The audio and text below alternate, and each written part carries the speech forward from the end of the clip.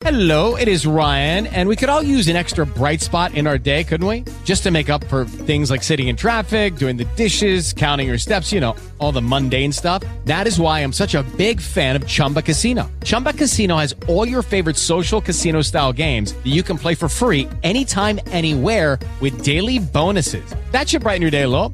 Actually, a lot. So sign up now at ChumbaCasino.com. That's ChumbaCasino.com. No purchase necessary. VGW Group. Void where prohibited by law. See terms and conditions. 18 plus. Blog Talk Radio. In 1977, an 8-year-old boy picked up the game of golf from his father.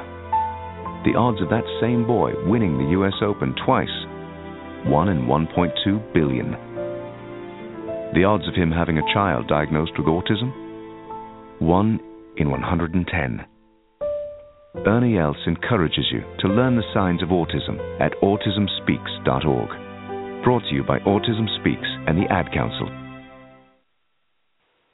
Good morning, and welcome to the second half of Saturday Mornings with Joy Keys. I'm your host, Joy Keys, and I want to thank you so much for tuning in. You can follow me on Twitter.com/Joy Keys, and you can become a fan on Facebook. Look up Saturday Mornings with Joy Keys. And also now I'm on Instagram, so check me out there. I'm Saturdays with Joy Keys on Instagram. Wow, I am so honored and amazed to have this wonderful author with me this morning. It's a New York Times best-selling author. She was Oprah Book Club. I mean, this book, you just need to get a box of tissues. You need to get a cup of tea. You might want to have the windows open and a bright light day. Don't read it at nighttime. But Cynthia Bond's book, Ruby, is absolutely amazing. And good morning, Cynthia. Thank you so much for calling in. Of course. Thanks so much for having me. Wow. How come you didn't have a warning label on the front of the book? Well, because I wasn't ready for it. I needed my mommy or somebody. Come on. What are you doing? Well, I think, the thing about it is that it took me over 10 years to write this. It was part of a 900-page book that's now become a trilogy. And there are so many different things that happen in this book. Yes, there are some very difficult things, but there's also this really palpable love that I felt so strongly writing it. And there's cobbler, and there's Southern cooking, and there's the town gossip, and this fallen, ostracized woman. There's so many different things. So, yes, there are some difficult things, but that doesn't comprise the entire book. No, it does not. And let's start with that. Let's start with the idea of love. And let's talk about it. I mean, we can go from the beginning as being a parent. You're a parent, I'm a parent. And right. How we care for our children. And in this book, that is so varied. There is love from parents, and then they're snatched away. Talk about this parental love and how that expresses itself, because sometimes it's good and sometimes it's evil, this parental love. Yeah, I think that I started working on this book before I was a parent, but I was a social worker, and I worked with many, many, many different young people who had been thrown away, who were on the streets of Hollywood. I live in Los Angeles, and I saw what happened to them without parents, without people who cared for them. And it was really like the song Rockabye Baby, and, when the bough breaks, the cradle will fall. And so much of this story is what happens when the cradle falls and what happens when it doesn't. And Ruby is the ultimate mother. She is a mother, and she's a mother to these lost souls, these lost children.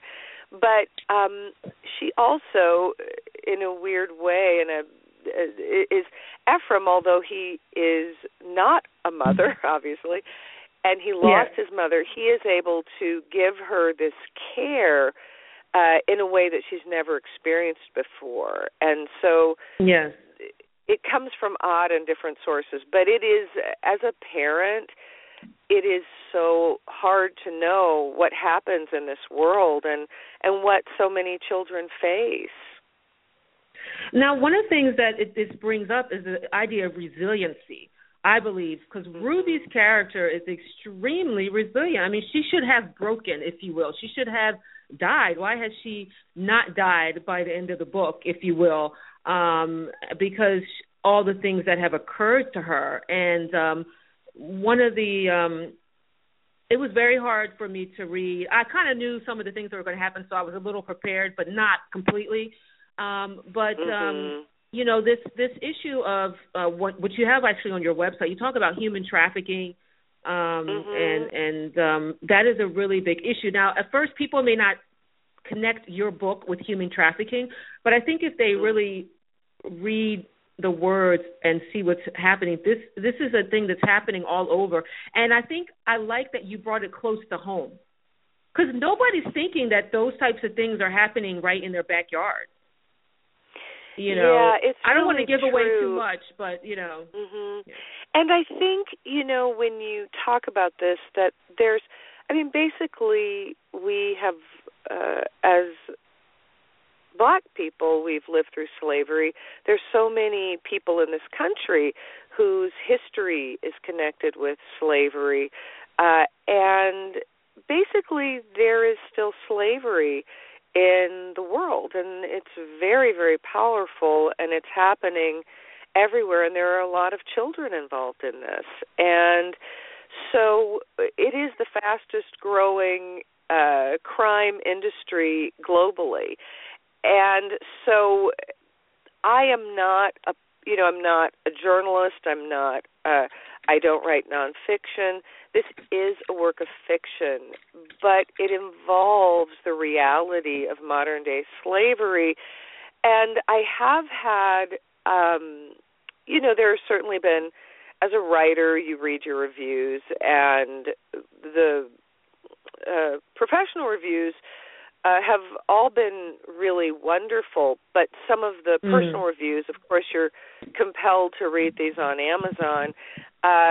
They say things like, why would she write about this? What is, wrong with her to have this subject matter woven within the book? And I simply say, we are walking among this reality every day. We don't know it. I don't think people realize it. They really don't realize it. I mean, I did a show about human trafficking here in Philadelphia, and in Chinatown here in Philadelphia, in the walls of the store were women being kept. And the only reason they got found is because the cable guy. I mean, that's the cable guy found and contacted the police. But this was in a store, so you would have walked in the store, you wouldn't even known they were in there. But they were in there on cots in the walls of the store, right? And being kept, and in your town, not far away. And I think that's why it's important. It's not something you want to think about. It's ugly, and you interweave it with religion and love and all these things. So it's kind of hard to digest. But it's right there. It is right there. We don't want to think about it, and it's unfortunate, Right. And what I ask my reader to do is, I ask my reader to, there's a line that Ephraim says, if you can bear to have lived it, I can bear to listen. And I do ask the reader to bear witness.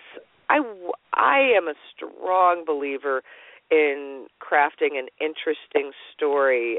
This is not a soapbox. I'm not beating a drum, nothing like that. But no, not at all. I don't think so. I do really want, and also it's a paradigm shift. It's an understanding, because we're all very familiar and will often read a book knowing that it's a book that deals with the Holocaust or something that's happened in Rwanda, or we are familiar, or South Africa. We're familiar with these things happening, with slavery. This is something we all know about. We've heard these stories. They're part of our cultural language, our understanding. This is something that's not. And so when you write about it, there's this element of shock. And why would you? But it's simply another story. It's a difficult subject matter, but so was Sophie's Choice, so are so many of these other stories, and I'm asking that we understand that modern-day slavery can be woven into a story. Let's talk about this issue of incest and child abuse, because that kind of is a jumping point for so many of the characters' flaws, if you will. For example, Reverend Jennings, why is he the way he is? Why is he treating these young women this way? And then you find out about his history. I mean, I was like, okay, because I was wondering, like, what in the world? Why did you wake up so angry this morning? But it's also stereotypical in the sense of the person who's held in high esteem in the community, that he can do all these things and get away with it because nobody will question. Like, they would never question that the Reverend would be doing some, backwoods things with children, But he's a broken spirit, and you're a social worker, so let's talk about that. So hurt people hurt people. They do, but I want to really, and it's true, I mean, it is that what happens to a dream deferred. It's also what happens to a human spirit deferred. And when people splinter, they can become many different things, and it is like seeds thrown into what kind of soil are you thrown into? How do you, and it can be, everyone can be different. But I also want to talk about the reality of, and this is going back to a bit of your earlier question about resilience. Yes, there is abuse in this story, but it's very much, and I think for men as well, but for women, I think so many of us have experienced some form of understanding what it's like to be in these bodies and to sometimes have very negative things happen to us, whether it's being in an office and hearing a horrible joke or harassment or abuse or rape, any of those things. So many women experience this, and part of what the story says and part of what Ruby's journey is that we as a human race, as a people, we can withstand anything. The human spirit is so resilient, and it is able to grow anywhere. And I was on Oprah Winfrey's show, Super Soul Sunday, and she asked me about a line in the book, and it was the audacious hope of rooted things. And one of the things that I mentioned there is that the human spirit is like a seed. You can plant it anywhere, and it will try to grow. It will try to grow, and it never is depressed. It never says, "Oh, I'm not going to try to make it today." Its very essence is always reaching towards sunlight, and that's what we are like. That's who we are. And so ultimately, my goal is that this is a story of hope, and it's a story of knowing that if you've walked through something, you can make it through that. If you're going through something difficult, you can survive it, whatever it is. Let's talk. You wanted to talk that it is love. There's several different, so many different love stories. There's the brother and sister love between Celia and Ephraim.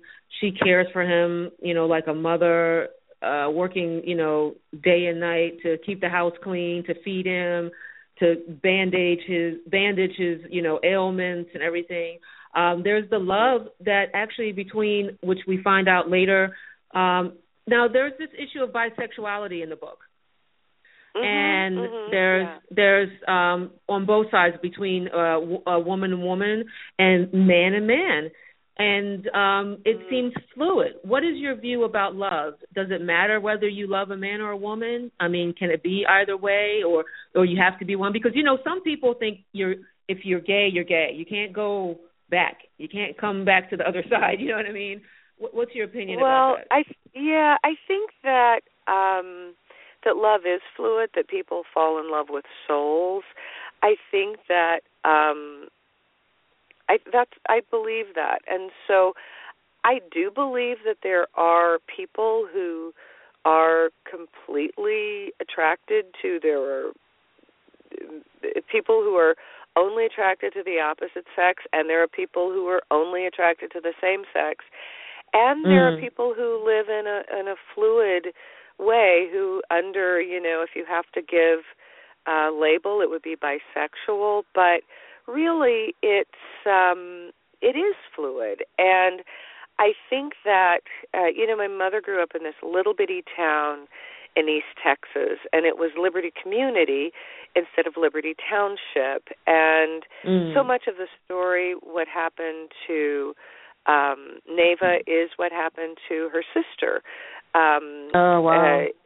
And so there are so many parts that are based in truth, but I just think that then people, yes, sometimes this person was with someone, they didn't talk about it very much, but there was, people knew that this is just what happens. And, the old aunts, who aren't really aunts living together for 30 years, that's just what happens. And so, but it is so politicized now, and it has to be in a way because there is discrimination, but for Ruby, she flows and connects, and sometimes, when she's in New York, it is with women, and even, and sometimes but also it's with men. Yeah, but also Ephraim. Yeah, Go ahead. Well, for Ephraim, or Ephraim, either way, I think that a lot of young men experiment or have these moments with friends, and I've talked to a lot of men, and, before they are with women or before they can have that opportunity, they do some experimentation with male friends. So for Ephraim, it's not so much that he is bisexual. It's this, he's seen this thing, he's seen this, Percy said, come to the barn and see what, this is what's like. Going on and so out there. He and his friends peek and they see this thing, and it's wonderful and exciting to see this older boy with this girl, and so they're like, oh, what is that? We want to do that same thing, yeah. Yeah, we want to do that. Oh, but we don't have.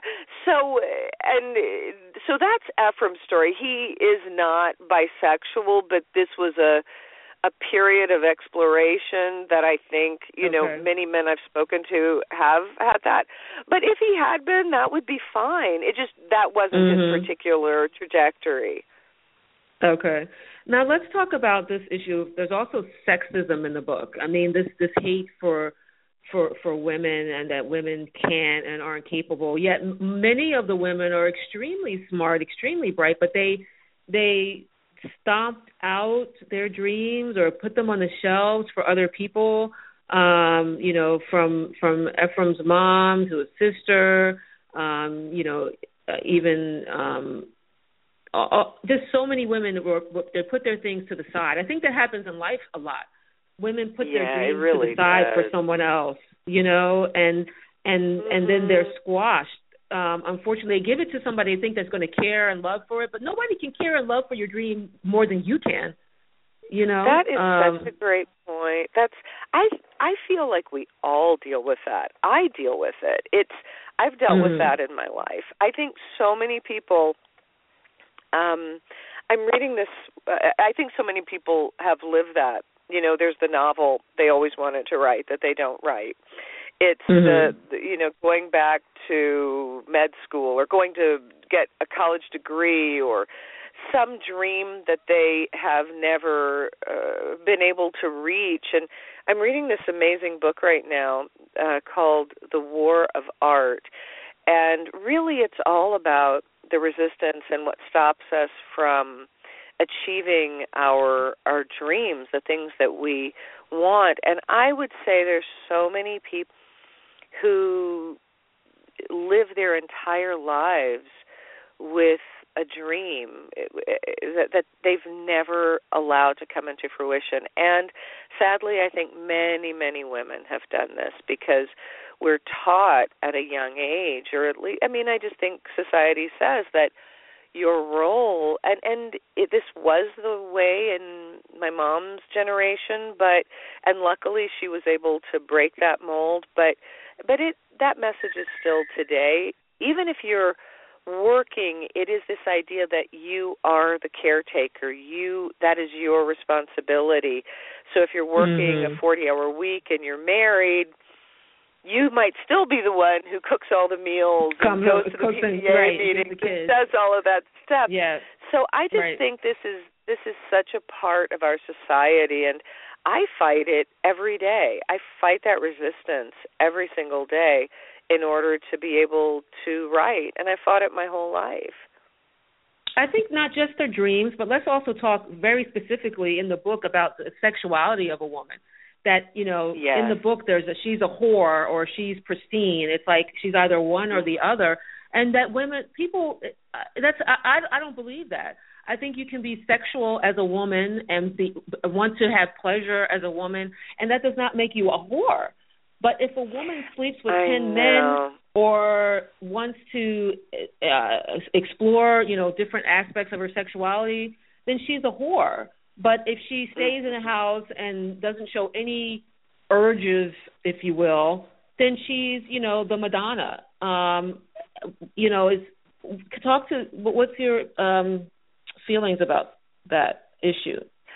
I think that is, it is so much a part of what I wrote about, really. It is this idea of how women are often pigeonholed into one role or the other, and how we're taught that we can be one or the other. And so it really is such a constraint, and it holds us hostage. And it is happening, again, all over the world. If a woman, in some places, we were in Abu Dhabi for a book festival, and I respect every culture, but if you show your face in some areas of the world, you are considered too brazen, or not. And so we are responsible for how a man might feel towards us. So I just think that we are many things. We are multifaceted. We are sexual beings. We are mothers. We are sisters. We are daughters.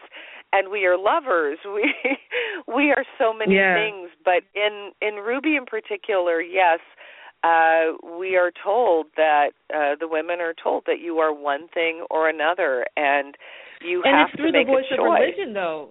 And religion, you use religion in the book as a sword or as a paddle, as a hammer sometimes even, I feel that, you got to go this way or that way. Or in the terms of Reverend Jennings, he just uses religion as a hatchet to cut through people, to cut through lands, to cut through everything, to get whatever he needs. Now, real quick, we're kind of getting close to time. There's spirituality, not just Christian spirituality, but there's this other spirit, and I don't know if I'm pronouncing the Daibu. Daibui? Oh, you're saying How it are right, you saying yeah. it? Daibu. Okay. Mm-hmm. Daibu. And talk to the audience a little bit about what the Daibu is. Okay, so I do want to just touch on briefly what you said about Christianity and how religion can be used. I believe that there are so many devout and wonderful people who are living a spiritual life, and I am as well. But there's a lot of hypocrisy in religion, and there are people who don this particular habit, and they are creating great harm in the world. And as a social worker, I found that as well, that there were many people who were drawn to that field, and some of them were drawn for very devious reasons, because it was a bit like shooting fish in a barrel. The most vulnerable among us are the most. But the Daibu is, he's sort of the manifestation of this idea that power over or annihilation is more powerful than creation, and he is the product of an old belief that an old spiritual belief that is very, very negative and has to do with spells and New Orleans magic, and he is a part of that. But really, I created that energy, that spirit, to show what that force is in the world that is trying to destroy, and ultimately creation is stronger. And just the last quick thing, if I have a second, any fool on earth can crush an ant, but the creation of an ant is miraculous, what they're able to do. And so always destruction is weaker than creation, but when you're living through it, it doesn't feel that way. Yes, I agree. The characters are definitely going through tunnels and looking for the light, and I think they do find the light eventually, maybe not in the places where they thought, and I think that people get their power back, even though dust is put at the edge of doorways, if you will, to stop them from getting their power.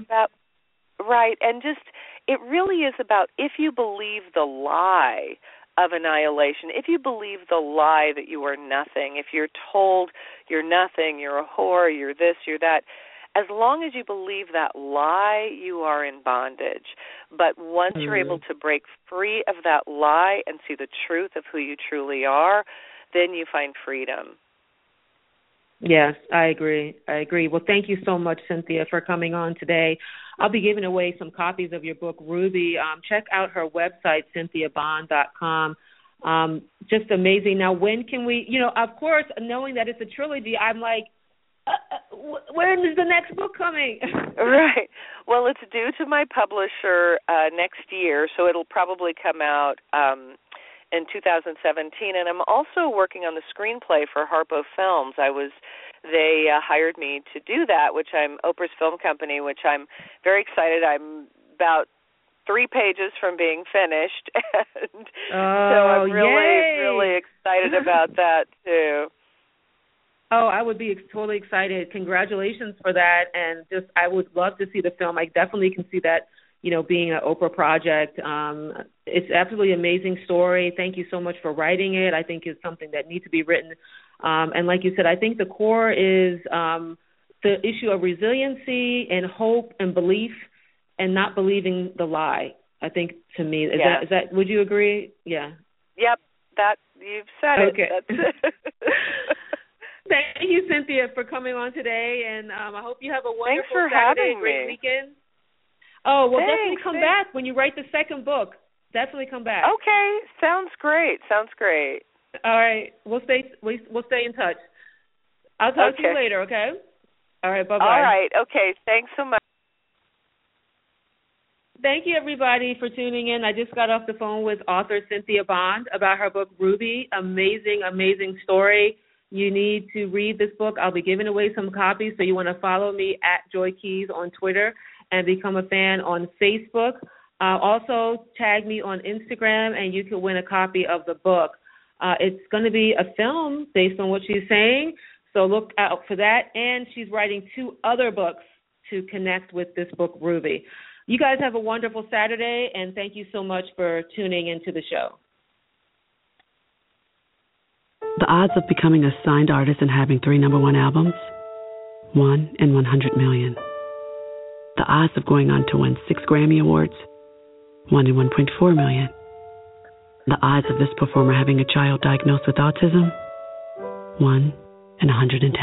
I'm Toni Braxton, and I encourage you to learn the signs of autism at autismspeaks.org. Autism Speaks. It's time to listen. Brought to you by Autism Speaks and the Ad Council. Hello, it is Ryan, and I was on a flight the other day playing one of my favorite social spin slot games on ChumbaCasino.com. I looked over the person sitting next to me, and you know what they were doing? They were also playing Chumba Casino. Coincidence? I think not. Everybody's loving having fun with it. Chumba Casino is home to hundreds of casino-style games that you can play for free anytime, anywhere, even at 30,000 feet. So sign up now at ChumbaCasino.com to claim your free welcome bonus. That's ChumbaCasino.com and live the Chumba life. No purchase necessary. VGW. Void where prohibited by law. See terms and conditions. 18+.